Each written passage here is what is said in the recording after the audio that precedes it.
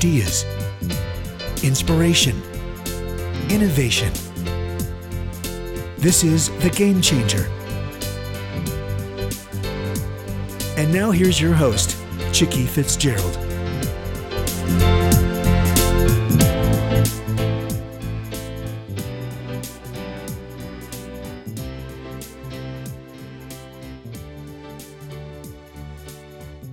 This is Chicky Fitzgerald, and I am delighted to bring you part 2 of our interview with Crack the Funding Code author, Judy Robinett. This book is about how investors think and what they need to hear to fund your startup. Judy, so glad to have you back. Thanks, Chicky. I'm delighted to be here. Well, you know, you have covered a lot of ground since we were last together. You've been traveling, I think, New York and Austin that I know of. Tell us a little bit about your last couple of weeks here. Yeah, so on Saturday, which was my birthday, so quite fun, I was at South by Southwest on a panel regarding how to get funded, and I was with the fellow who's in charge of startups for HubSpot. I mean, who knew they're looking for startups? Oh, wow. I also met a fellow that looks for startups for Google Cloud. Talked to a woman who has a company called SoftBank, and it's with a C instead of a K, and they don't take equity. It's all based on your numbers, which is intriguing. And she sits on the equivalent of Shark Tank in Canada called the Dragon's Den. So that was fun. And, you know, it's really nice to see the diversity starting to happen in the funding world. I met a woman who is on Unusual VC, a black woman, which is nice. And I met another young black woman who actually has a VC fund in Salt Lake. And the one in Salt Lake is not necessarily focused on tech, but, you know, all different sectors, which is nice. Well, I love hearing that. And, you know, this is really a perfect lead into what we're going to dive into today. So in part 1 of our interview, we really focused on cracking the code of entrepreneurial success. We talked about the funding mindset, how to think like an investor, which, you know, it's really a total shift for the entrepreneur to put themselves in that role, because we fall so in love with what we've got. We really forget that we're trying to solve the problem that the investor has, right? Yeah, exactly. And they want their money back, and they want to know you can execute and build a successful business.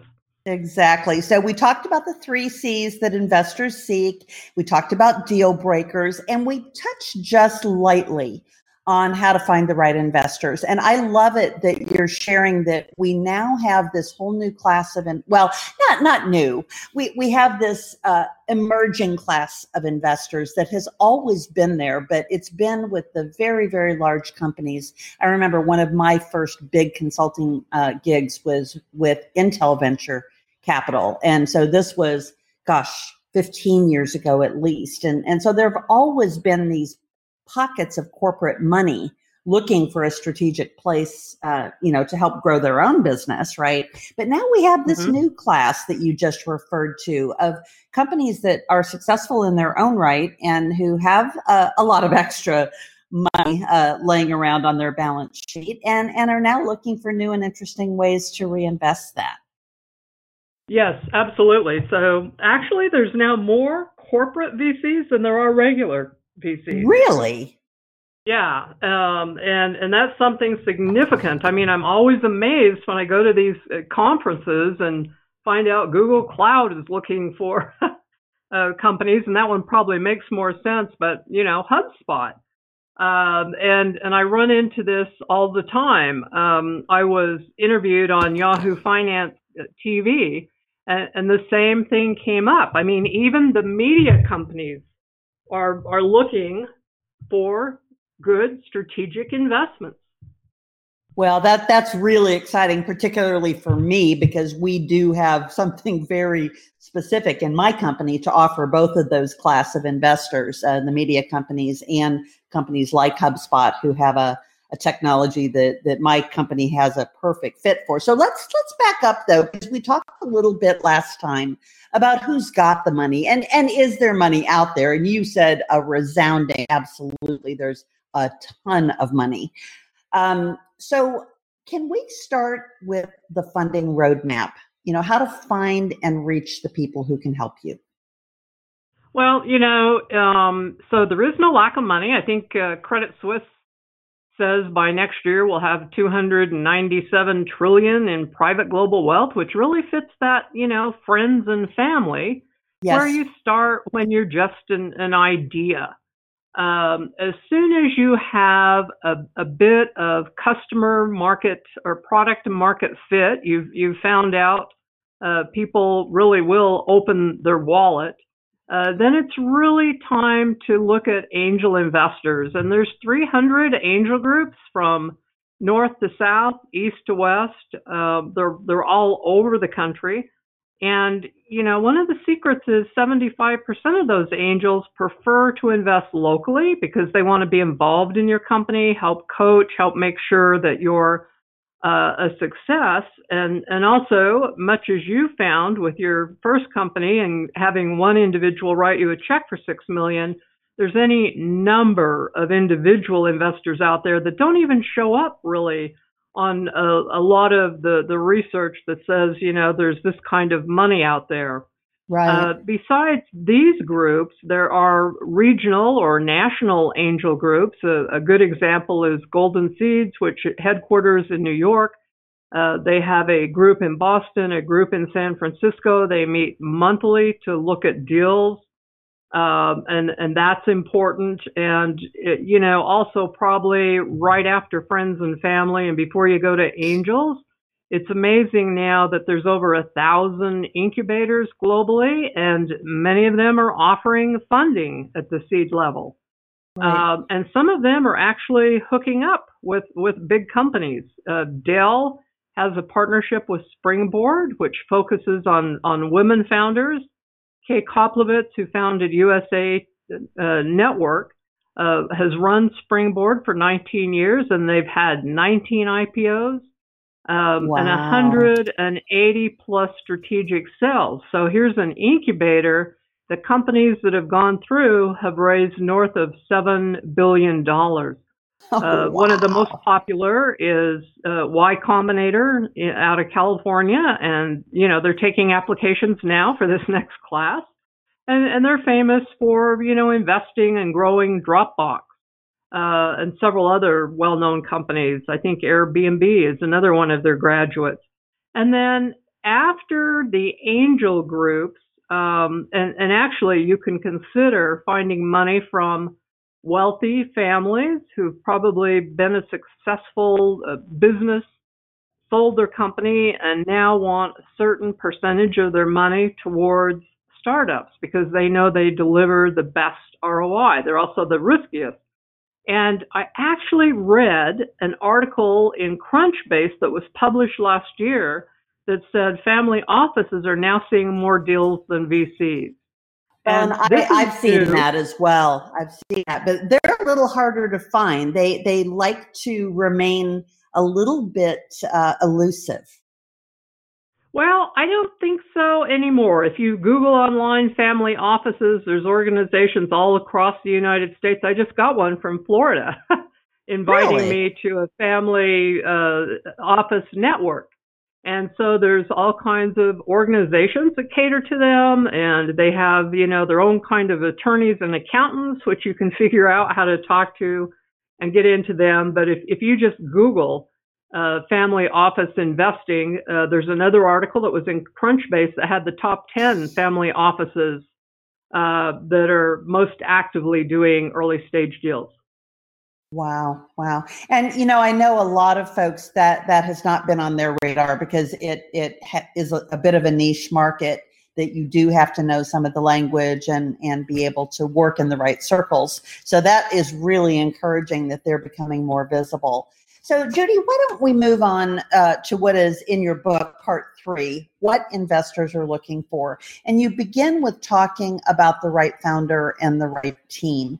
And, founders come in a lot of different flavors. As you and I have discussed about my own business, I am both a strategic thinker because I've had a strategic consulting firm for a number of years that has built multi-billion-dollar companies and done M&A activity, but also I am also a creator of product, which is not unusual. Sometimes that tech founder is actually the coder. In my case, I'm not. I'm the designer and the solution person. But tell us, what is the right kind of founder that is actually getting the funding, and then what constitutes the right team? Yeah, so I can tell you, you're right, that funders come in all flavors, and I see no lack of people getting funded that have all different kind of characteristics, from the charismatic kind of sales guy to the introverted person that's got a heavy tech background. And you can see this in the real world. When Zuckerberg started, he was kind of shy and introverted. He's gotten a little better now. He's had to be in front of congressional hearings. But people really, I think the number one thing is they're looking for people who are passionate about what they're going to do, because it takes a lot of effort and a lot of work, and you're going to hit the wall several times. And so they want somebody who really is passionate, is going to see the project through the end. And, they want a team that is going to execute. And probably besides the founder, the most critical thing is sales. You live and die by cash. And actually, if you've figured out how to find some customers and have a realistic sales cycle identified, you'll be golden with investors, because they want to know that you can get customers. And as soon as you start getting customers, then your funding becomes much, much easier. Exactly. So one of the things that I've heard is that they like to see teams that have worked together before. And then another aspect I'd love for you to touch on is something that I learned from John Livesey, who you had introduced me to, is they also like to see a team that has had exits, and not necessarily together as a team, but individually, that they're able to claim a number of successful exits from businesses. What else would you add to that list, Judy? Well, one thing I would clarify, that's more in the world of VCs. So VCs definitely would rather have a team that has been there and done it before. And actually, if you've been there and screwed up and had a bankruptcy, they're actually more positive than if you haven't, because if you've learned your lessons, you're going to be further ahead than a novice. And yay, that's great news. Yeah, so down in that angel realm, you don't have to have had exits before. Right. So, don't worry about that. Okay. Well, that's interesting, because it was one of the things that I had not highlighted when I was putting together our deck. And why don't we just talk a little bit about the deck and the secrets of creating and delivering a compelling pitch. And then I want to come back and talk about business plan and clear financials as well. Okay. So, a lot of people, like I recently had somebody contact me and they wanted me to review their deck, and oh my gosh, they had 69 slides. So that's a waste of time. Usually if you're going to present to an angel group, they want to see 10 to 12 slides. Right. So if you Google the New York Angels, you will find out exactly what most angel groups would like to see in their slide deck. Certainly the team is important. Also, most important is the size of the market you're going to go after. This is called the TAM, the total addressable market. Don't make the mistake of saying you want 0.5% of the Chinese market and you'll hit $1 billion. Those sales forecasts need to be from the bottom up. How many people are going to make phone calls? How many people are you actually going to convert that are going to spend money? Right. You need to have one on your competition, and what are the pluses and the minuses of your product compared to those people? And then one page on financials. And I can send you a deck that you can post for people to use. And actually, I'll share the workbook that goes along with my book that goes through a lot of Wonderful. this. And the other thing I would recommend is that you follow the blog of Dick Wilson, who is known as AVC out of New York. He's had $1 billion exit every year for the past 6 years. He's one of my favorite guys to follow. He talks about everything down on an easy to understand level. And the second guy is Brad Feld out of the Foundry Group in Colorado.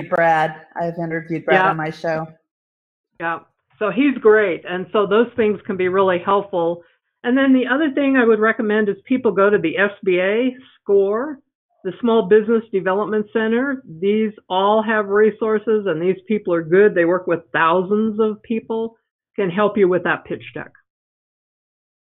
Great. So let's back up a little bit and talk about the right business plan and clear financials. And by the way, thank you for the introduction that you made on the financial front for me. And I'm just in the process of reworking my financials so that I can share it back with him and get his insights on how to make them even clearer.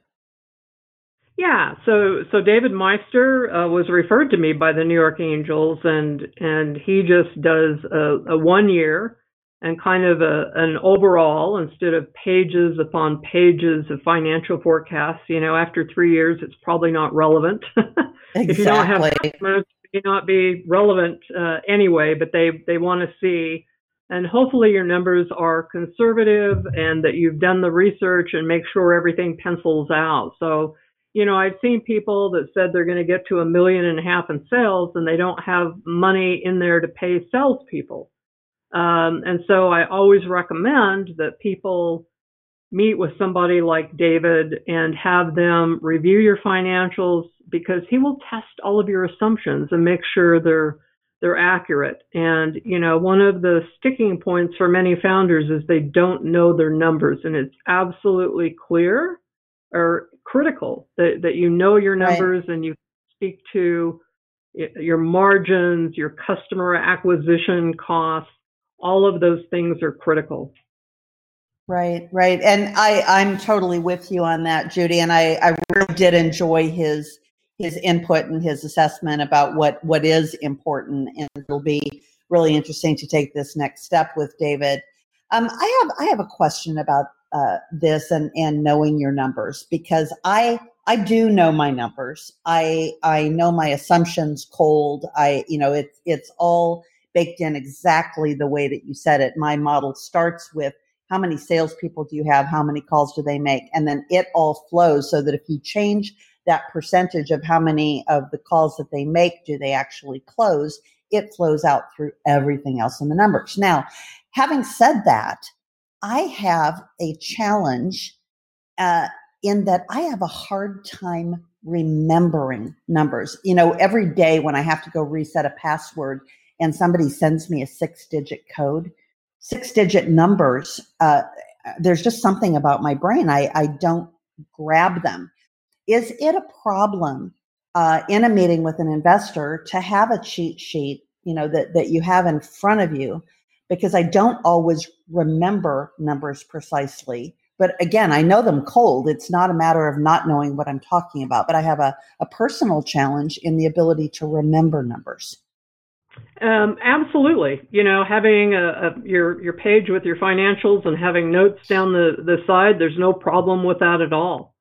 Okay, good. Well, that is encouraging, because I worry about that a little bit, because again, I built my model from the ground up. It's something that I've used over many, many years, everything from building LasVegas.com from the ground up, you know, all the way through to my own ventures. And so, you know, I think it becomes pretty clear pretty quickly how deeply I do know things, but it scares me a little bit thinking, you know, I watch people who can do math in their heads. My chairman of the board is like that.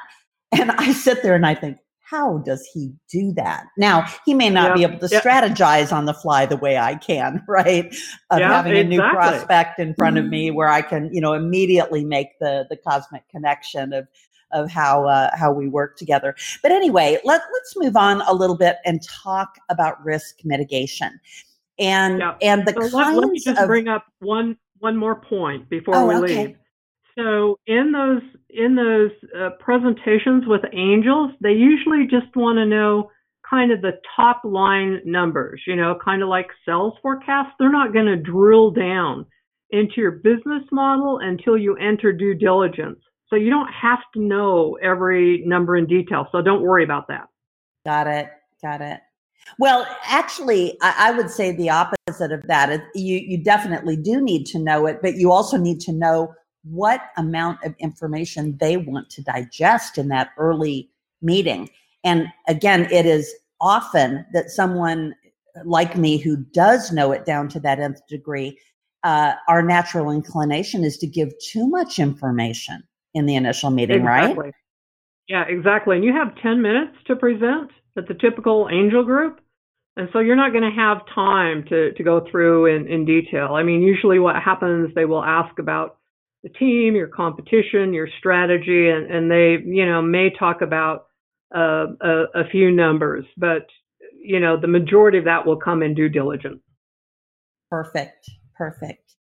All right. So let's talk risk and risk mitigation and how to make it easy for investors to say yes, right? Because there are always risks. I was looking yesterday at Expedia's 10K from last year, and I bet they have 15 pages of risks. Now, does that keep people from investing in Expedia? No, absolutely not. But it is important to have outlined those. So how much do you actually talk about risk in those early stage discussions with potential investors? Well, they will, and part of that first presentation, they're making an assessment. Can the team execute? That's always a risk.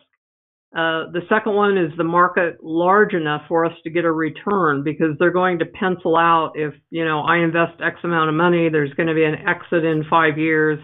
Is the market large enough that it's worth my investment? A big risk is often by the angels that we say, will the dog eat the dog food? A lot of people have brilliant ideas. They spend a lot of money developing, and at the end of the day, nobody will buy it. Right. For whatever reason. So a big risk is, will the dog eat the dog food? And that's why if you've got a customer, an LOI, a contract, a signed contract, then that gives them assurance that indeed the dog will eat the dog food. Right. And so those are really important. And also the competition. They just recently had an article about two companies that were going to go up against Facebook, and of course that didn't work. Facebook has very, very, deep pockets. So, one of the things that I tell people is you look at your value proposition and you put the prettiest bow on the package you can. And if you've not been a founder before, it's good to surround yourself with a few really top-notch advisors. And, angels and VCs talk about somebody that has some gray hair that's been through it that can help you. But I recently helped get a past director of Microsoft on an early stage board, and recommended the first CFO from PayPal to be on a board. Now that really adds credibility, and investors go, oh my gosh, if these kind of people are involved, they've done some research, because it would hurt their reputation to be involved in the company. Another thing is, the legal structure. It's most VCs and angels will only work with a company that is a Delaware C Corp, and that's professional smart money, which you typically want, less likely to get involved in lawsuits. And we talked a little before about, hair on the deal. It's important to have a high level law firm. I love Wilson Sonsini. They'll take a small percentage of your company and delay billing for a year. Another one of my favorites is Cooley. And Cooley last year completed 790 some deals with capital that was, I believe, $23 billion. And so these are people who are really well versed in knowing what startups need, how to structure those kind of deals, and can open doors for you. I tell people an attorney is an attorney. Most of them know everything there is to know about a contract, They do not know everything there is to know about startups, nor do they have the connections to funders and potential strategic partners. And so those are critically important. You don't want to have taken money from someone that is, so if you take money from people that aren't smart money, then if you need to get more money, that can raise concerns. And that will come up in what we call your cap table. Who owns what percent of the company?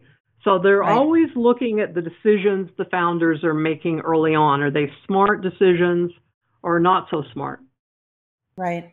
Right. Well, that makes a lot of sense. And again, I've spent a lot of time on this particular front and have just an amazing group of advisors, and I'm incredibly blessed, to have people like former partners at both Deloitte and EY, and the former COO of MasterCard. And I mean, I just am beyond blessed. That's wonderful.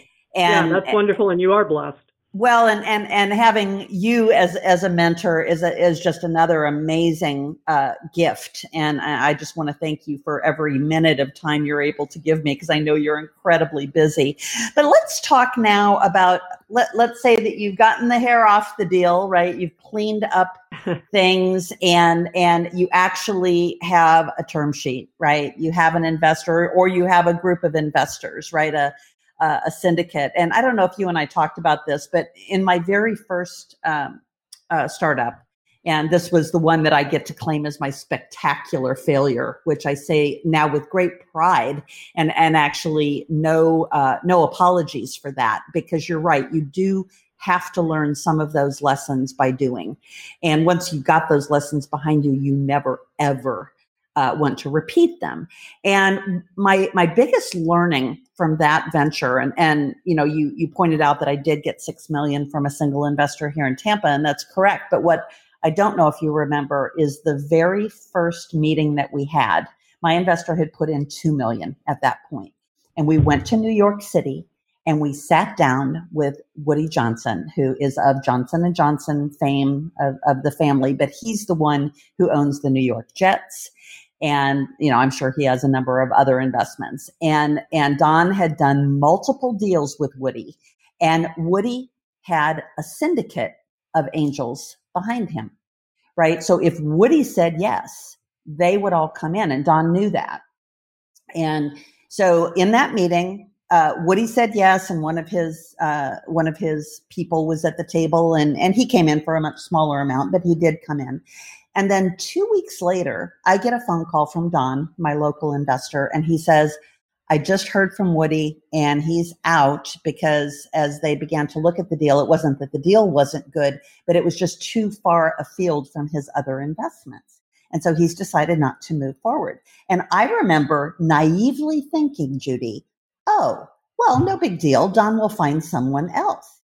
And I didn't realize that whole group, all lived and breathed on what Woody did and not on the value of the deal.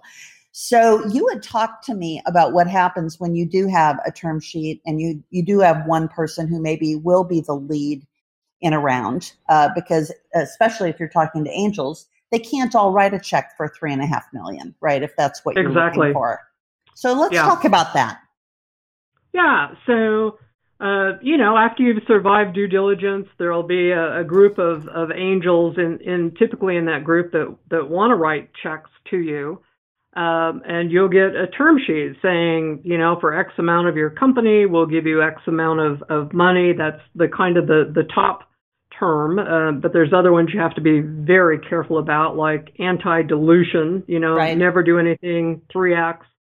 But it's important at that time, because the hardest money is that first money in. And as soon as you've got that, then it would be wise to go to other angel groups, and hopefully you've already started forming relationships, because much like you said, this is a relationship game. Yes. And it is a referral game. So Coragen VC in New York just had a blog this week, and they went back and looked at every deal where they came from. Every single one was a referral. And so it is absolutely critical to have developed those relationships before you need the money, and have been in talks with several angel groups or angel investors. And then when you get that first money in, then what usually happens is then people have FOMO, which is fear of missing out. So they know somebody else has done all the due diligence, and it's like, we better get in this deal. We're going to lose a good opportunity here, which is just a wonderful situation for the founder to be in. Right. Well, that makes complete and total sense. But when should you say no? All money is not good money. Yes, there's some bad money out there. I would tell people to do due diligence on the investors, make sure they have no history of litigation. Get a couple of referrals from them and talk to them. Find out if they're control freaks, which I think you've dealt with that personally. Yes. Find out how they deal with conflict. And so there is some bad actors out there. I lovingly say avoid that dark triad of narcissistic, Machiavellian, sociopath. And the best way to kind of ferret them out is by referrals. Now, they typically aren't in angel groups. Right. But there are a few of these, I sold the company for $500 million. Don't tell me what to do. You don't want anybody like that. You want people that are going to coach and help you, someone that's going to have your back and have your future, because 70% of startups pivot. And that's really required to be successful. That's research that's done by Clayton Christensen at Harvard. And so you're going to hit rough spots, and you want someone who's going to be there with you, not threaten to sue you, take the company. Oh, exactly. And that doesn't happen a lot, but do be careful and do your due diligence. Well, and I need to comment just quickly on this, because my investor, I don't think he was truly a control freak. He demonstrated behavior that one might interpret that way, but what it was is he had been a private equity fund manager, and so he didn't know how to deal with an entrepreneurial company that needed to pivot frequently. And the issue with him wasn't control.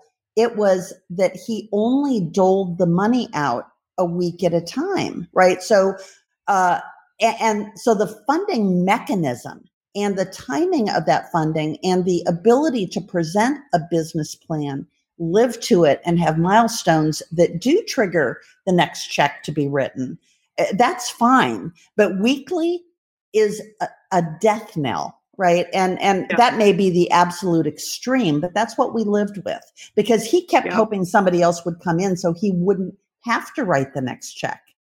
Right. And it was because of what happened with Woody Johnson that, that we ended up in that situation, because he had never intended to invest $6 million in my venture, but he did stay in the whole time. God bless him. And I just saw him the other night. And, we're still good friends, which, again, if you can be friends with somebody who's lost that amount of money in your previous deal, that's also a good thing about you, right? Yeah. And congratulations. That says you've just got the utmost integrity and really high emotional intelligence. So congratulations. Well, thank you so much. So we've talked a little bit about due diligence, and so the actual closing on the round, and for those of us who have raised friends and family, that's really, it's not a big deal, right? Because I send out a very simple subscription agreement, and I actually use the Y Combinator safe agreement in our current deals that we have had. And they sign it, and they deposit the money in the bank account. So there isn't really a closing per se. So this is where you say that if you use a legal firm like Wilson Safini and Cooley, is that how you say the other one? Yes, yeah. They have a ton of experience in that arena. Now, we happen to have a law firm here in Tampa that only deals with entrepreneurial firms. They are actually, I believe, a partner in Florida Funders, and it happens to be a female-owned firm, and she is going to be our attorney long-term. Would you still recommend using one of the larger firms on the deal, even if your permanent attorney is going to be someone local? If she has a lot of expertise, then she must. If all of these groups are using her, she's just fine to help get those deal docs done, sealed, and delivered.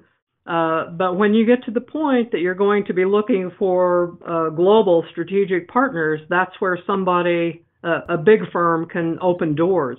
And I tell people to do research on the firms. For instance, if you're anything in bio, you look at a firm called MoFo. It's Morrison Foster, I believe. They're known as MoFo, and that is their expertise. Wilson Sonsini, they did the deal with Microsoft purchasing LinkedIn.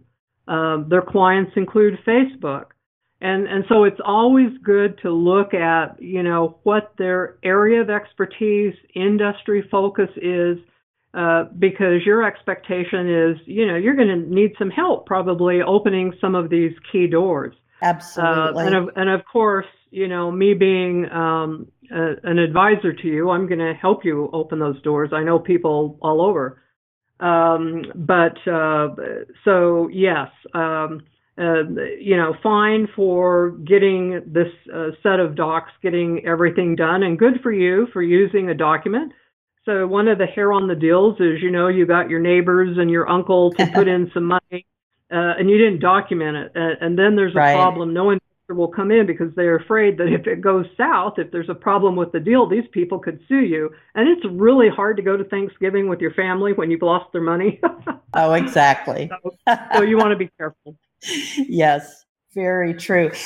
Judy, one of the things I want to point out to our listeners about your book is it is so incredibly practical. And, you really can read it with a pen in hand and making notes to yourself. I always like to use the blank pages at the end of the book to write my plan of what I'm going to do after I've read a certain part of the book. And that reminds me, and I like to use a highlighter, but you've also got these incredible appendices, and you have alluded to some other things that you have online. So in the appendix, you have, Are You a Power Connector?